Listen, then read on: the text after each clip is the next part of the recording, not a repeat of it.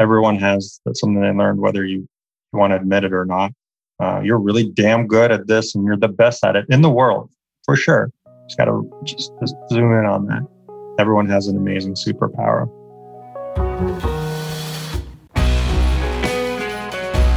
We are here today on the Gravity Podcast with Ilya Bodner.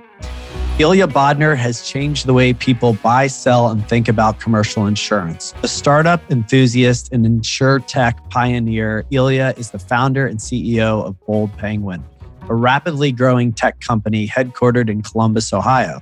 Ilya started his career on the front lines as an agent and has been on a mission to upgrade the industry through one successful startup after another. Recent recognitions include Executive of the Year by BizTech and Best in Biz, People's Choice Innovation Leader of the Year by the Insurance Innovation Awards, and Columbus Business First 40 Under 40 Class of 2019. Ilya, I am proud to call you a friend. I've really enjoyed the time we've spent together over the years now and have been just really impressed with what you've created and how you've created it.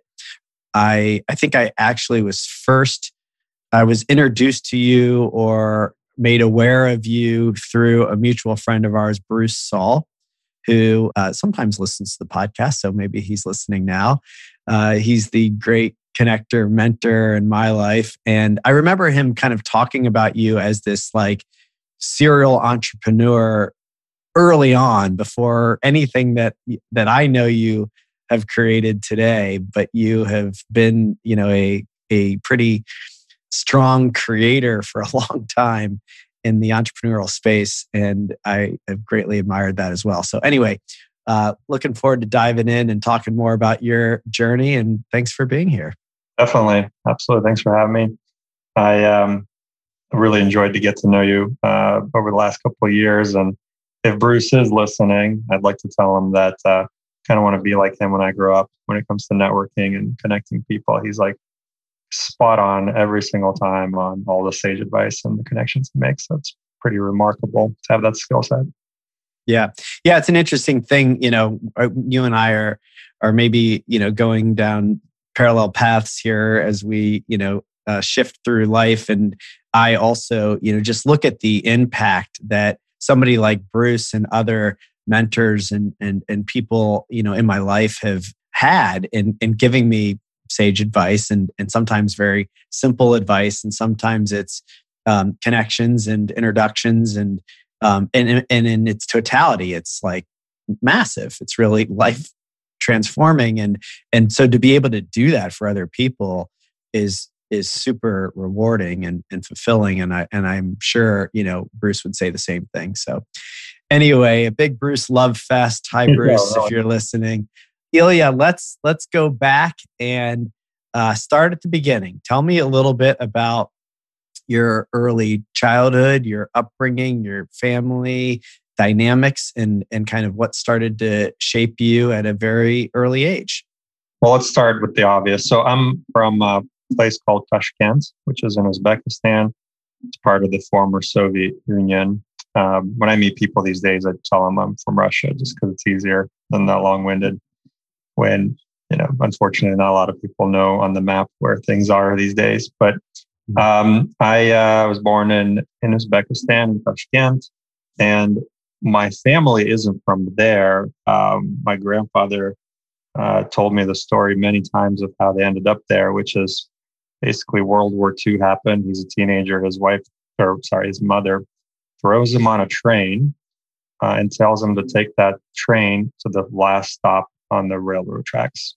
And the final stop in the Soviet Union on that railroad track that he was on, he couldn't go any further, was Tashkent, which was like the outpost. So these days I tell people, imagine taking the Amtram or whatever to wherever the hell it drops you off outside of Seattle. That's kind of where he went to get away from the front. And, he grew up and started a family there. And others had a similar story of just trying to run away, get away as far as they could. Interesting spot to be brought on. It was my childhood, so I didn't know anything different. But around when I turned 10 or so, we immigrated to the United States. My upbringing was pretty low key from a small little suburb, I guess you could call it like that, for those that understand what I'm talking about, and kind of all moved out here. And I actually remember when I was 10 years old, my parents took out a map and put on the dining room table and said, we're moving to, and of course mispronounced it, this place called Columbus, Ohio. And the cool fact about it, it's the 14th largest city in America. And I'm like, oh, cool. We're going to go to Chicago. We're going to go to Vegas. We're going to go to LA. Like, no. I think it's here. Or no, I think it's here. They're like trying to point on the map where it is. Yeah. And my friends these days, I tell them, it's like, can you name the 14th largest city in China? It's like your parents telling you, hey, we're moving to China. It's the 14th largest city. We're like, oh, we're going to Shanghai, right? Like, everyone says. Yeah. So we ended up in Columbus. I remember landing here, seeing the CMH airport and that funny little squiggly, the design that they have out there. And started here, went to middle school, high school, and then eventually Ohio State University. Ilya, let me just jump in for a second before we get too far down the path, because right away I'm curious, this 0 to 10, I mean, just taking the train, last stop. I mean, obviously those are formative years, but very early childhood years too. Your early childhood, though, pretty unique. And I don't want to kind of gloss over, like, can you tell me a little bit more about that? Like, what memories do you have of that experience? And also, I'd like to better understand, like, what memories you have of coming to the United States. Like that, again, I mean, I have childhood memories from, 0 to 10 and in that range. I moved to Columbus when I was 10, but from Akron, right? But it was a big deal, right? So tell me a little bit more about kind of like what that memories like, what that experience was like for you. Yeah, respect the journalism here. Dig into the stories. Yeah, I did gloss over that. So we're Jewish, and we were certainly the minority in Tashkent.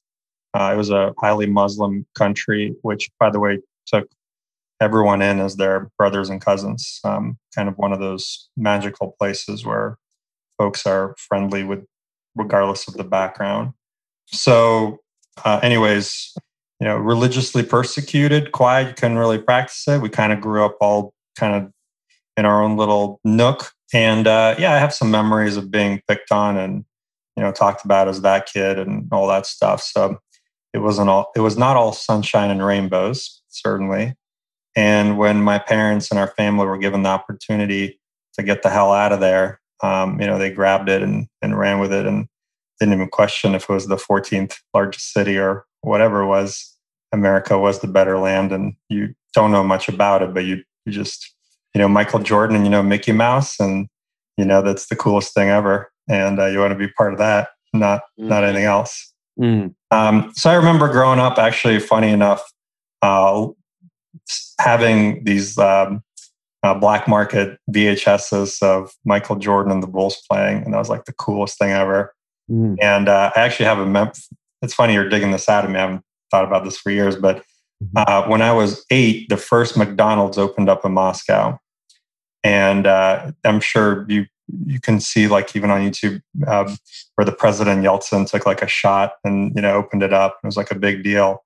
And I bugged the hell out of my parents to go there. This was the thing that I wanted to do to get a taste of what it was all about. And they took me, and we stood in line for hours. And I remember my dad bribed somebody to cut in line. And I still have the taste of that McFlurry in my mouth. That's how amazing it was. It was the coolest thing ever. I think that's why I'm so obsessed with Mickey D's to this day. Is like, I just wanted it so bad as a kid, and I got to taste it when I was 8, and we went through that whole experience to get it. In hindsight, I'm sure it was the nastiest food my parents could have gotten me. Just grew up, in a slightly turbulent times when Soviet Union fell, and there was a lot of uncertainty, and folks with my kind of background weren't, proudly and openly walking the streets. So I think that shaped me a little bit of always, trying to be quiet and not make a lot of attention and draw a lot of attention to yourself. And do you have memories of like what it was like for your parents, or have you talked to them about what it was like to be in that turbulent time with a young family, to be Jewish, to aspire to go to America? It's kind of very like what you would expect, McDonald's, Michael Jordan, Mickey Mouse, right? Like iconic and appears to be amazing. And I'm wondering. And it was amazing, by the way. It was the coolest thing ever. Yeah, right. So yeah, a lot of my memories are spotty, and it's through stories and conversation I have from my parents. And I certainly lived it, but I was a kid mostly. And my cousins are very close. I have a lot of cousins who are a little older than me. They got to experience it as teenagers too. Yes, many stories. There could be books written about it. Everything from the camps and the jail time that some of the adults had in our family, to the you can't get an education. In Russia, everyone has a passport, and that passport it has your religion and your ethnicity. They don't do that in America, but that's how they do it in Russia. So you just look at someone's passport and you're instantly denied or given access to something. That's just how it works there, and no one even questions it. And so, there's certainly things you couldn't do that really drove them nuts, and it would any logical person, I think, that they had to get through. So given the opportunity, they got out immediately, as quickly as they could.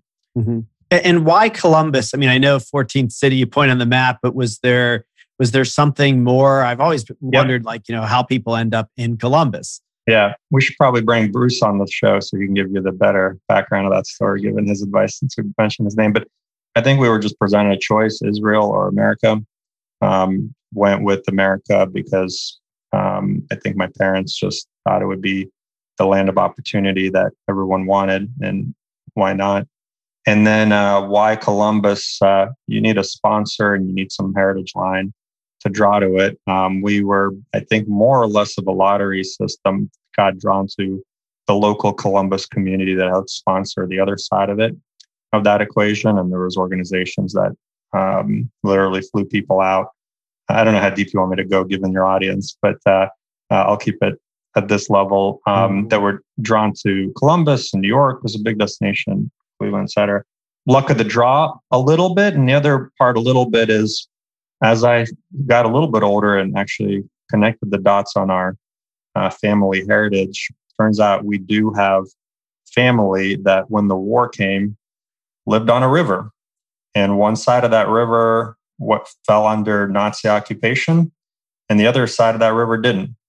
And the other side of that river found their way to America and landed somewhere around the Dayton area. And so through that lineage, we were able to kind of show, hey, we have roots around this area, give or take. Columbus is a big city. Mm-hmm. And tell me a little bit more about you get here, you arrive here in Columbus, and you're 10. What's life like for you? How does it compare to what you imagine it to be? How is the assimilation process, now in a new country? Yep, sure. So as a child, my best memories. So we had this crazy thing. So we had to take a midnight train out of Tashkent to Moscow, where the charter flight was flying to JFK, then Columbus. And we had to leave quietly so no one would see, because they were always worried about, all sorts of ruffling. And so we got through that, and it was a little bit confusing as a kid. We get to Moscow, quietly find this plane, get on it, and we land in JFK. And I remember my parents buying me a Mars candy bar and one of those greasy, nasty JFK hot dogs. Oh, yeah. Nathan's or something. So I have those two memories. I was like, this is so cool. Yeah. This is the coolest thing ever. I don't know if anyone else shares it, but that's great. To me, that was like, that's it. We made it. This is home. So that's memory one. And then memory two, on the leg between JFK and Columbus, we got to watch Looney Tunes on a TV on the plane. And I don't think I've ever seen that many American cartoons that, like that readily available. So that was the other cool part of it. So that's as a kid. Mm-hmm. Now, looking back as an adult, at this. It was obviously a very complicated and confusing time, and I'm glad, as a family, we were able to make it fun and exciting, but certainly very challenging. Imagine packing everything you have into a 50-pound suitcase. That's the limit, and leaving and starting a new home. Yeah. What would you take with you, and how would you explain it to your kids? Yeah, I think that the last part, like how would you explain it to your kids? I'm really moved by the courage. And these stories I've heard people here. They're not uncommon, but when you start to think about like, well, you're a friend, and we're both parents, and I know you now. But to think about being in that situation, both as a child and maybe even more challenging as a parent, not knowing so much about what's to come. I mean, the things that we worry about now and the future, and when you think about what they were dealing with, it's moving just to think about how they were able to move through that courageously, successfully, etc. And I don't want to, get too far ahead. I mean, you tell me. So, you do that. You put it in a 50-pound suitcase, and you get here, and then what? Like, what do your parents do? I mean, I know a lot of people that had to totally change professions when they immigrated. So, like, tell me a little bit about like how do they navigate it? How do you navigate it? Yep. Again, as an adult, like just taking a step back, and then I'll jump into your question. The best I've been able. My parents were younger than I am now when they went through that.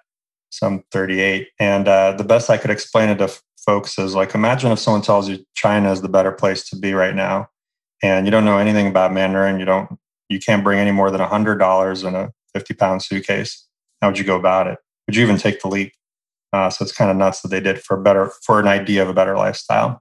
It's really fascinating to think about it. So we went through that in '93 and came here, plopped here with nothing. My parents had a tough way to navigate and find their way. We were on welfare and food stamps for the longest time, and I got to eventually go to a school that, as you know, Brett, in the neighborhood that had a very wild range of wealth. And so, you got kids pulling up in brand new cars with this and that mark. And then you have those that just are fresh off of a food stamp run to Kroger. So it was, as a kid, it was confusing. As an adult, I can now say, I look back at that. I was definitely the angry kid during all of that. I was the ones like, this is bullshit. Why is it me? Why can't I be like that? I want the cool lifestyle. I personally made a choice to kind of harness that fire and turn it into fuel. I've seen a lot of people that got burnt by that fire, and it ate away in a negative way.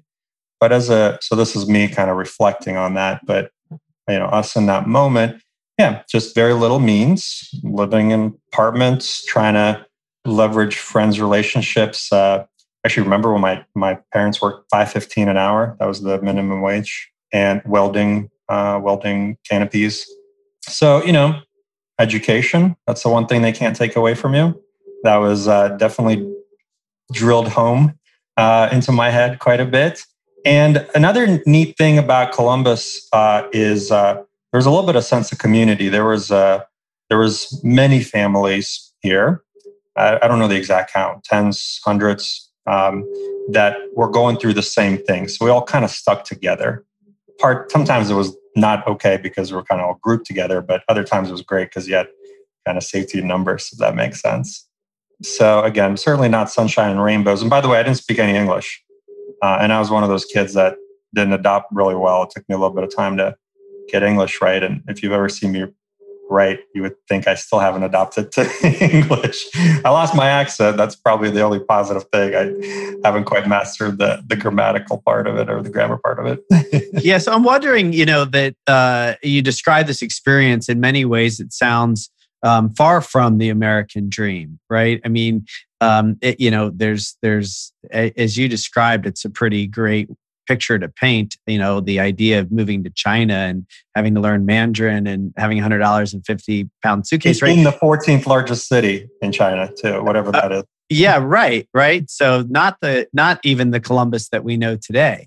And so, I'm wondering, just thinking about your parents working for $5.50 an hour and welding awnings, and you not adapting to the language that quickly, and does the American dream change for you in kind of the experience of it, or do you still? And I'm not talking about in reflection, because I certainly think you have lived the American dream. But at the time, when you're going through that stage in life, do you feel like, geez, this is far from dreamy? It was very far from dreamy, for sure. And again, I was the kid that had a grudge. However, everything is relative, Brett. Like, we came from quote unquote slums. So the fact that you can, I remember the eyes on I immigrated here with my grandparents. I remember the eyes on their faces when we walked into Kroger, to the grocery store, and every kind of produce is fresh and right there. And you can just grab it, any quantities, and walk out having bananas in the wintertime or fresh apples in the middle of, I don't know what month they're not fresh anymore because I'm not, into that, but they were just like blown away. And so it was very relative, and you can have access to food, and no matter how crappy things were in a stuffy little apartment, it seemed like a palace compared to, outdoor going to the bathroom that you had to sometimes do. So yes and no. I mean, on one hand, it was certainly not the lifestyle that we have today. But at the time, it was very relative to, it's like, you can say whatever you want about the government. There's still programs out there that took care of you, that gave you an honest thing. And it was at the time, people around me, and I think this is what shaped me, would start, family dinners by first saying, God bless America, and how an amazing place this is, and how you could be whatever you want to be. Sure, we didn't start with a silver spoon, but it worked out great. I'm glad to hear you kind of highlight the relative piece, because it's a great perspective, to be able to compare it to a slum and the life that you were living, and still be able to see the gratitude for what the country was offering. And, as we kind of move forward, and I mentioned, my view of you is certainly having, fulfilled on all that is dreamy about opportunity in America. But I'm curious, was it the kind of like almost chip on your shoulder, or that, that fuel that brought you into entrepreneurship, or is that also kind of in the DNA bloodline, in the fact that your parents, I mean, the risk that they took, again, when you describe if you were presented with that option and they said yes to it, I mean, the courage and maybe it's that like the other option was so bad, they just had to take the risk, but still most people don't. So where does this kind of, entrepreneurial and or aversion to risk or tolerance for risk come from? Yeah, so I think a couple things, but before I go to where I think it came from, what actually was happening around me when I was 10, 11, 12, 13, whatever, every adult male figure around me had their own little business. One of my uncles became a taxi cab driver. He got a medallion. He got a crew working for him. My dad bought a sewing kit, and then he ultimately started sewing things out of the other bedroom in our apartment and called it his mini business that grew all right. And then somebody bought a pawn shop. Somebody became a musician and did venues. So they were all, I didn't know the word at the time, entrepreneur, but they were all quote unquote small business owners and doing things. And again, it's all relatives. When you actually start counting the money, sure, maybe $100 doesn't mean much these days, but back then, US dollars, and you could do so much with it. It was fascinating. So what was happening around me is that a lot of people were doing that, and they were trying to make a name for themselves. And I don't know exactly where that fuel came from, but that's what they were doing. And so I just grew up immersed in that. The other thing that was going on is I I was just constantly reminded at every twist and turn that you can really be whatever you want to be here. You don't have that thing in your passport that has your ethnicity and religion. You can become whatever the hell you want, and no one here will stop you. You can wear, whatever you want on the street, whatever color, any time of the day, and there won't be somebody saying to you, "No, go home." Most of the time here, I guess I'm embellishing a little bit, but you get the idea. And I just had this like drilled in over and over and over, and I was seeing it over and over and over, and that felt great, man. That felt awesome. Yeah, sure, kids pick on you at school, but when adults give you that kind of encouragement, it's actually happening loud around you. That was fascinating. Now, when I go back as an adult to like think about all that, sure, that's all wonderful. I do think that my family heritage has a lot to do with it, because at every generation we have moved. That at every generation there was some terrible, terrible thing that happened that you got to get through, and they did. And now I'm complaining about the size of my Starbucks order. And you laugh because every problem is like silly little thing. Yeah.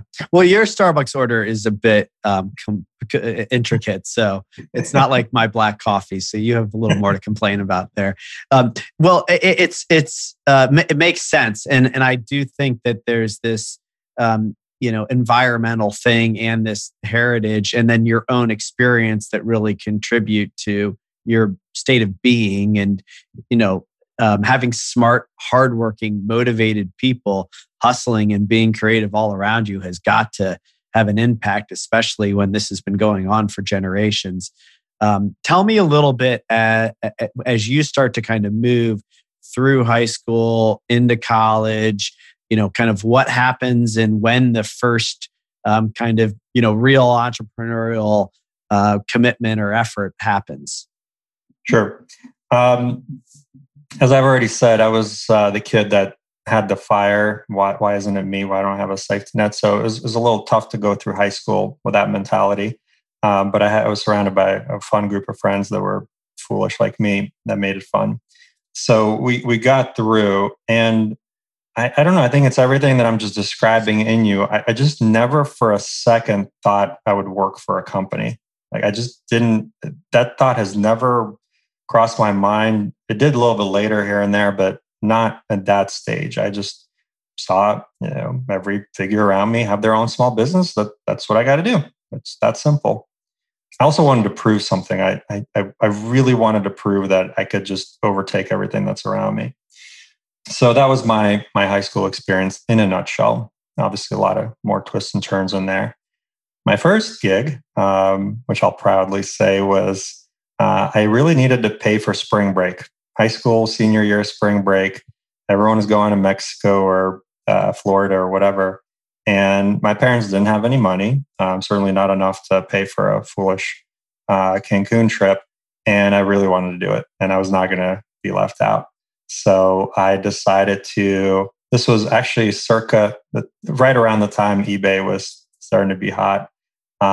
I don't know how this all came about, but I started driving around every pawn shop in Columbus and buying old Nintendo 64s and PlayStations and immediately selling them on eBay for like 20, 30, $40 more. To the point where like 1 week, I remember I drove around every pawn shop and I cleaned them all out. There were just no more Nintendo 64s that I could flip like that. Or maybe they just caught on that selling them on eBay they could do themselves. But that was my first thing. So I was like, I can buy something and find a market to sell it for a little bit more, make a margin. That margin's my profit. And then we had like a whole little thing of people packing boxes, etc. But it was out of a need to do something fun. And I actually turned it into a business by adding more than just N64s, other items, and had a whole system down and continue to go and grow that. That was my first big splash at it, of how to go around it. And there's actually a lot of people around here that have like all sorts of odd end things that they buy and parse it out and sell as littler items at a markup. Mm-hmm. Oh yeah, no question. In fact, I'm just reminded of Bruce again. He introduced me to a friend or shared with me a friend of his that made a massive business selling toys on Amazon until I think Amazon actually purchased the company. It's you were definitely onto something, even if it was, a relative and at the time and to pay for spring break, that was pretty forward thinking, when you look back. Yep. That was actually my first jump into IT or computers. My mom actually went into IT, and a lot of my family did IT and the medical profession.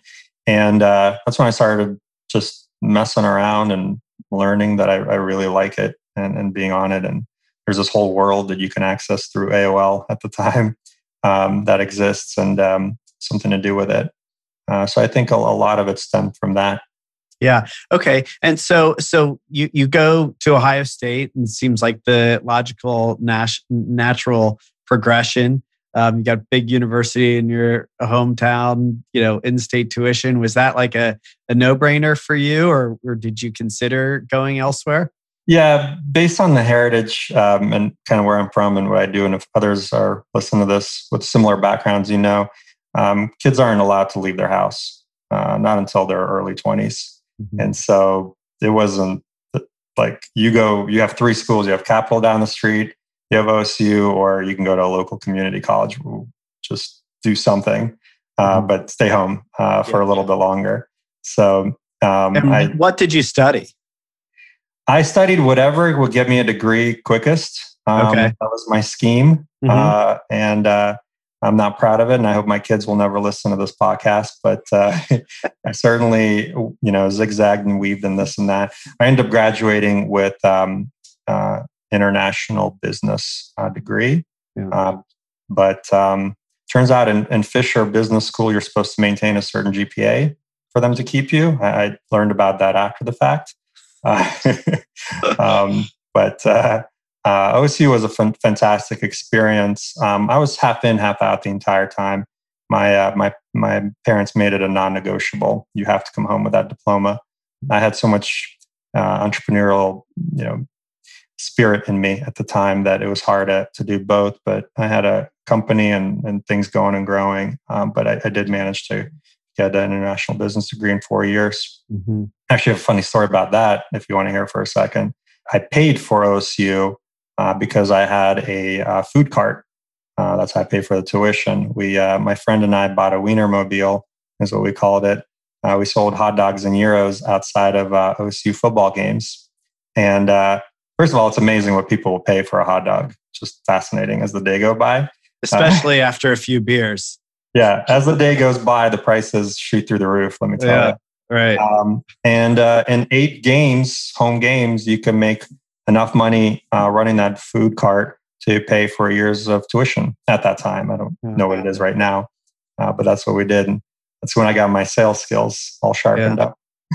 Yeah, great. So, it's an interesting thing that I want to, kind of fast forward into your professional life that emerges. But, obviously this entrepreneurial spirit is so high.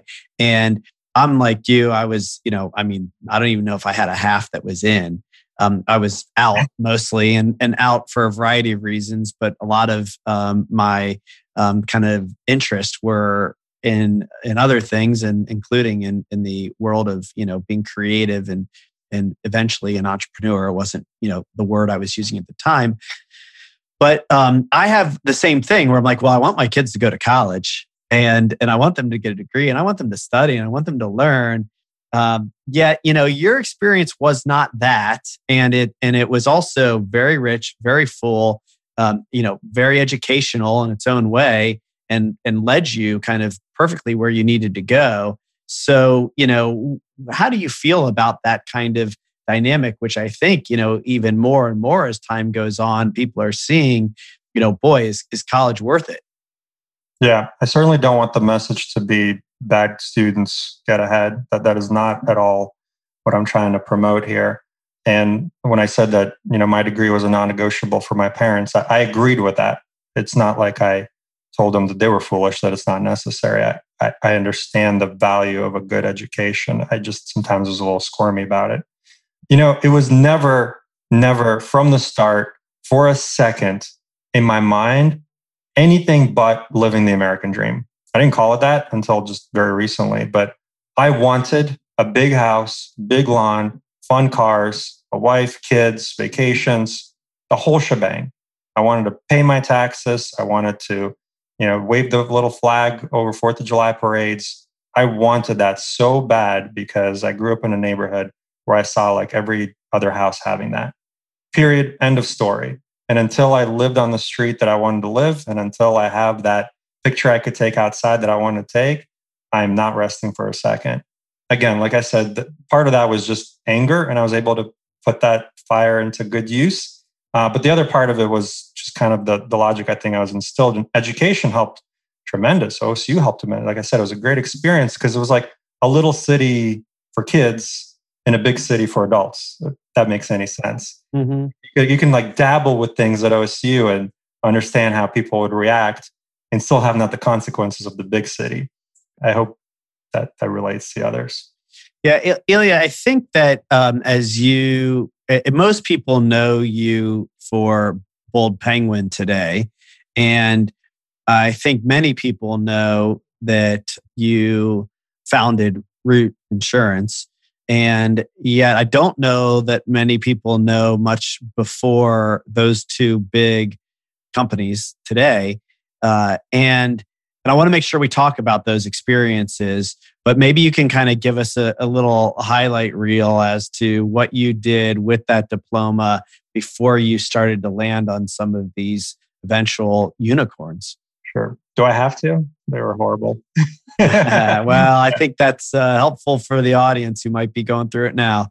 Yeah. Those that have emailed me see a little tag, 9 out of 10 things you do fail. One success is worth all the tries. I have had so many failures. It's ridiculous. I probably like have a scroll that rolls down and outside the room if you were starting to list them. But every single one, it's like a kid getting your hand burnt and learning not to touch it again. Certainly valuable lessons. I didn't go into it to learn a bad lesson. It happened and I wrote it down. So I had debt consolidation business. I had a marketing company for law firms. I had quick get rich schemes online. I had other marketing PR companies. I had an insurance agency, which instilled what I'm doing today.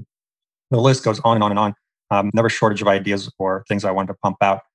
It probably wasn't until my fourth one that didn't turn out okay that I actually started writing down a little bit of a learning lesson, just a little note in my Evernote, a few sentences about what I think I did wrong and then what I think went wrong. So 2 or 3 sentences around that and try to use it. But each one has shaped me.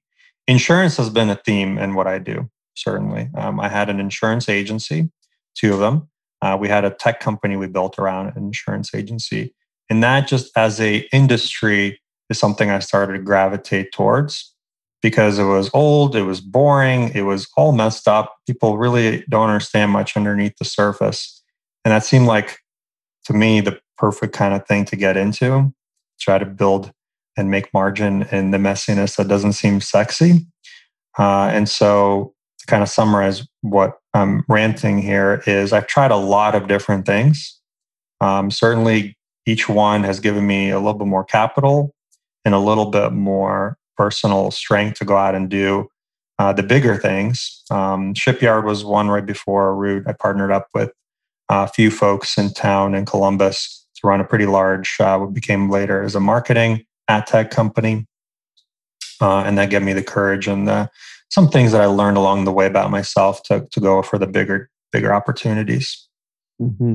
Yeah, and I'm wondering, because of the many efforts and then also the kind of landing in the insurance space, the shipyard experience, then to Root to Bold Penguin, how much of the path is about your unique ability on the start and the kind of excitement and energy that goes into that early creation of a business versus the eventual operating role that is inevitable as you land and ground and grow?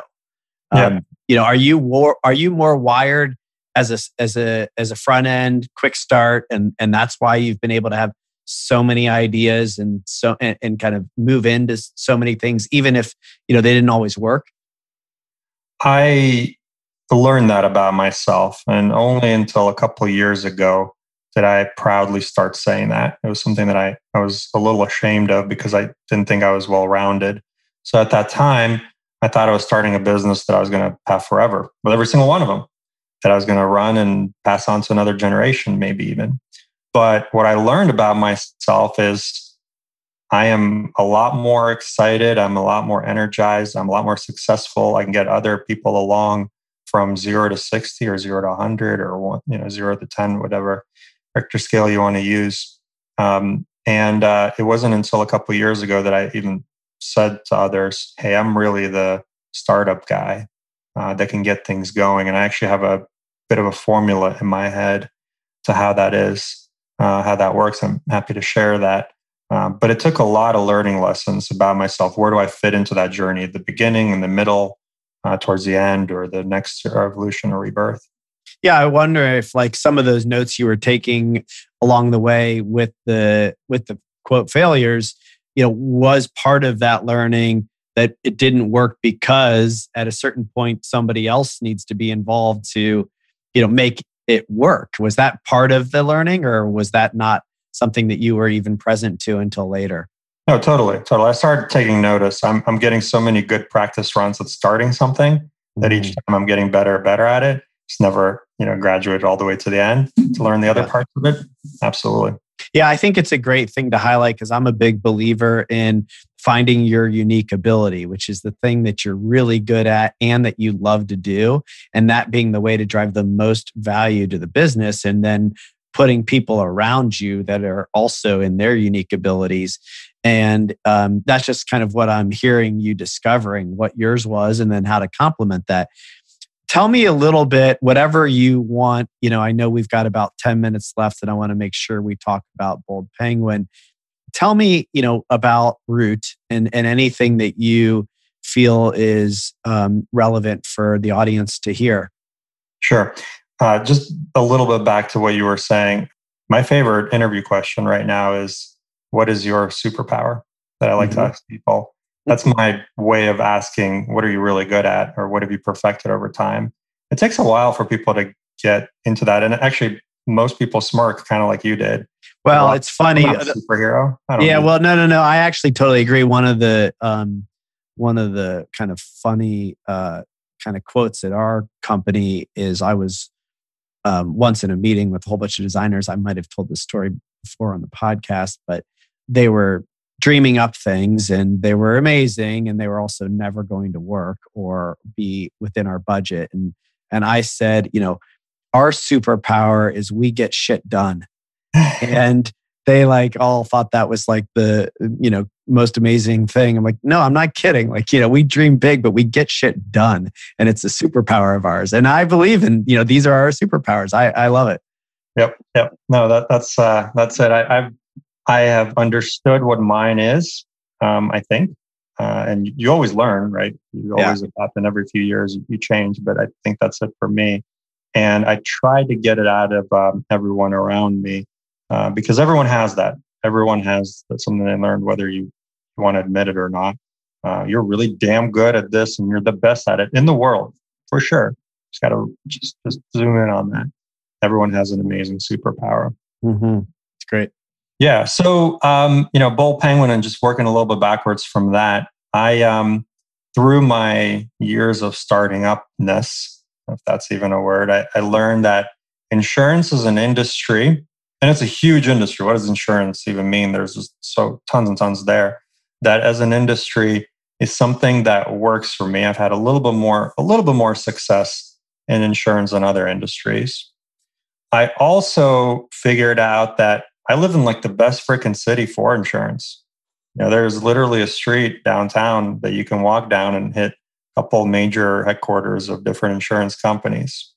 And then when you start looking at the employment, insurance employs a bazillion people around here. So things were starting to kind of click in my head subconsciously that, hey, maybe I should do something in that. because of all these right ingredients. There must be something in the water here.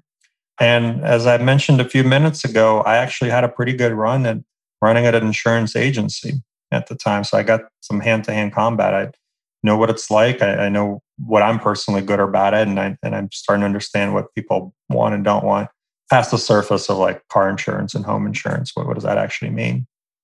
So a lot of those things were coming together. I also learned from my experience or I believe that everything that is a startup requires 3 parts to the stool. You need idea, capital, and people. And they got to be equal parts of the stool. One can't be more than the other. You can't have a lot of capital, but like a foolish team that's building it, or you can't have a best idea, but the wrong people doing it, so on and so forth. You really need people, idea, capital. It was starting to formulate in my head that an idea exists where no one really understands how business insurance is bought and sold, or sometimes it's painful, or why it's painful. Capital, I've learned over the years of how to how to borrow money. I've had a fantastic run with understanding how venture capital works and when to use that, because that is another thing that's like fire. If you're like paying with matches, if you don't do it right, that'll burn you up. If you do it right, it's right. And I certainly haven't mastered it, but I understood enough about the basics. And I spent a lot of years in Columbus networking, so I could really bring in the right team. And so it was all the ingredients that I needed for Bold Penguin. I just want to digress for a second there about the right team. People ask me all the time, why Columbus? Yes, I immigrated here, but there's nothing else holding me to it. For a business, I really can't think of a better place.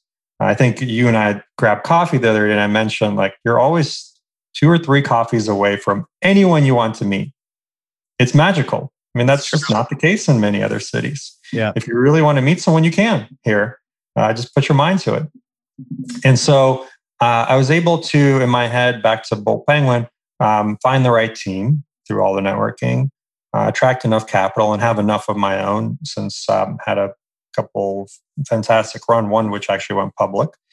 And the idea that I had was, in insurance, buying and selling commercial insurance or business insurance is a little tricky, and sometimes it takes a little longer than you need it to. So perhaps we can make a splash there. It was right around the same time that I realized what I can do better than anyone else, that I believe my superpower is to take this from 0 to 100. And while it's obvious that like here's a gap, why isn't anyone doing about it? The not so obvious is the hard work that goes into building and taking it from 0 to 1 to 2 to 3 to 4 to all the way to 100. And that's what I decided to focus all my time and energy on. And that became Bold Penguin. And it became a huge company, massive company. Massive company, including, a recent transaction, which is probably in some ways a bit of an exclamation point on, your career to this point. And in some ways, maybe it's just the beginning. But, I am curious, and maybe you can share a little bit with the audience, just, for a minute or two, the kind of big learnings, because you did go 0 to 100. You took, from my perspective, you took all of the experience. And this is why, I love this format of the podcast, because I can see the trace back through your lineage, through your, courage to come here, to the, chip on your shoulder, to the pawn shop eBay, and on and on and on. All of that experience, it appears like you put it all to work at Bold Penguin. And you've had a tremendous amount of success pretty quickly. And, I know in the startup world and the VC world, like things can happen fast, but we all know that, in a lot of cases, they just die. It doesn't happen at all, let alone as fast as it's happened with Bold Penguin. So maybe you could just say, like, one, is it true that that's like the culmination of all your experience? And two, what's it been like to kind of take it from the beginning to, the recent transaction? Yeah. I'll start out by saying it's not for the faint of hearts. It is not as cool and awesome as it is when you read it. It is not as glamorous about if you see it through the pictures. There's a lot of shitty, hard, dark moments. And that's the majority of it, by the way. A lot of hard work. So I'd like to start with that. I'm not trying to scare anyone away from it. I'm just trying to be real that past the glamour and the pictures and the high fives, there's a lot of blood, sweat, and tears that goes into a day in and day out. If Bull Penguin was a sport, or starting Bull Penguin was a sport, or if this was a finals game, I could proudly say that I left everything on the court. There was not a square inch of me that I would say I held back or hedged or reserved. Everything was out there and took it all the way to the wall every single time, every second. It took everything out of me. I mean, even the things I didn't even think I had. So again, I'm not trying to scare anybody, but I'm just trying to keep it real. Like it's survival mode, and you got to be ready to drop dead on the middle of the court there if this was a sport. And is it a sport that you love? Right. I'm madly in love with it. Yeah. And I just want to make sure we say that because it is, but I think it's that love for it that fuels you to go through it. I couldn't imagine doing anything else. Yeah. Really. It's crazy. And that was the other thing I wanted to say to give others, is it true? I would also say like what I went through for the last 5 years of Bull Penguin, you have to be crazy. You can't be a normal person. You have to be slightly not okay up there. And I can say with a joking, a little bit self-deprecating humor to go in and say like, I'm going to fall off a freaking cliff if I don't do this right. And that's okay. And by the way, I don't have a parachute. Here we go. Right. Every day. So it is not logical by any means. There's no straight arrow, a straight shot. You have to just go all in on that. And it's a very fun ride. And I enjoy it.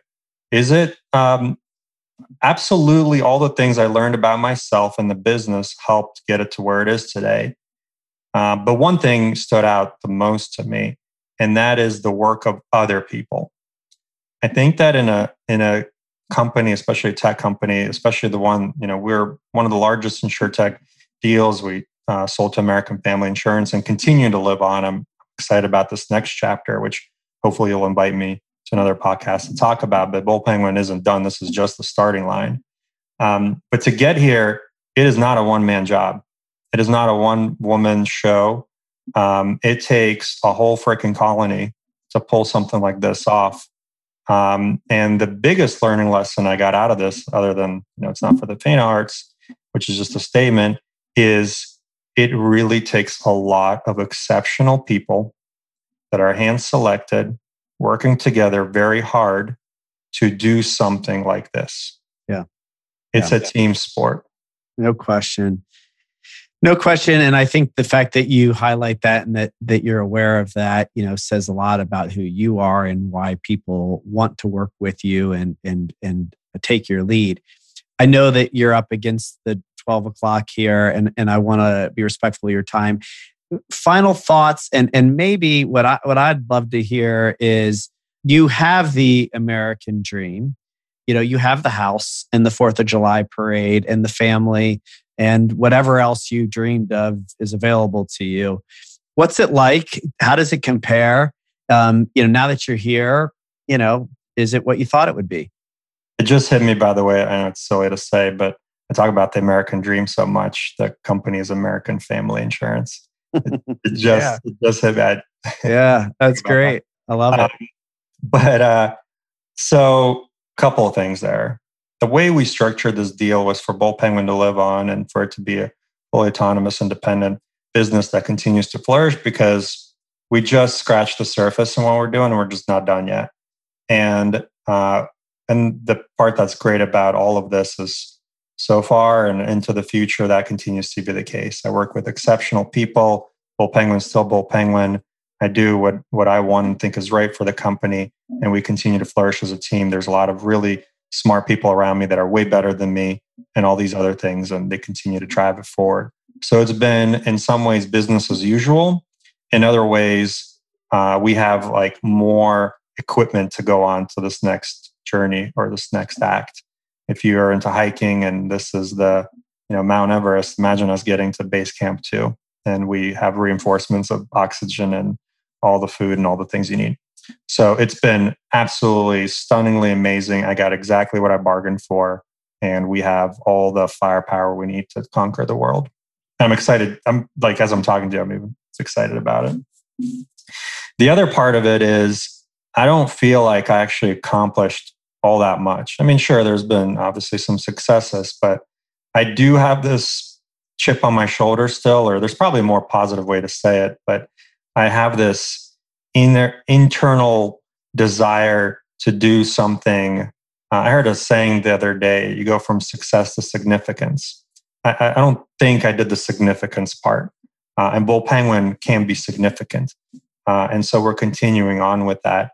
And that you go on that journey, not by yourself, but with many others, and you can go further. So we're continuing to recruit exceptional people, and we continue to harness the power of our partnerships and customers and go boldly into the future. You can just see what I did there. So it's very exciting and thrilling. I would say that it's also the excitement is the uncertainty. I've not been here before. I don't know what it's like to be acquired and continue to run your company. I have every intention to make it just amazing. But the exciting thing is it's not spelled out, and it's for ours to make amazing. And Bull Penguin has always been a place where I get to create something. Like literally whatever we're doing today did not exist in the universe yesterday. That is so thrilling. That's so fun. That's so exciting that we continue to do that. And I'm just jazzed up to know where it's going to go tomorrow and the day after. Ilya, thank you for sharing all of that. And just, as a friend, it's a real pleasure to watch you on this journey. And chip on the shoulder might not be right. It's more now energy, enthusiasm, desire, hunger, whatever you want to call it, that I think is fueling you now. That significance piece is a great aim. And, you are amazing in the uncertainty. I mean, this is where you thrive. And so to be at base camp 2 with all those tools and still have it be uncertain, I just have no doubt it will be significant, and it's fun to watch, and it's good to be with you today and along from an observer seat as a friend. So thanks again for your time, for everything you shared, and keep up the great work. Thanks for having me. This was a blast to talk about everything. Keep on doing this too. That's a great way to spread the message for many people. Wonderful. Take care. Thanks. Thanks for listening to the Gravity Podcast. Please be sure to subscribe, leave us a review, and follow me on Instagram @BrettKaufman, on Twitter @BKaufman125, and subscribe to our YouTube channel by searching for The Gravity Podcast with Brett Kaufman. And please send me a DM with any guests or topics that you'd like to hear on future episodes.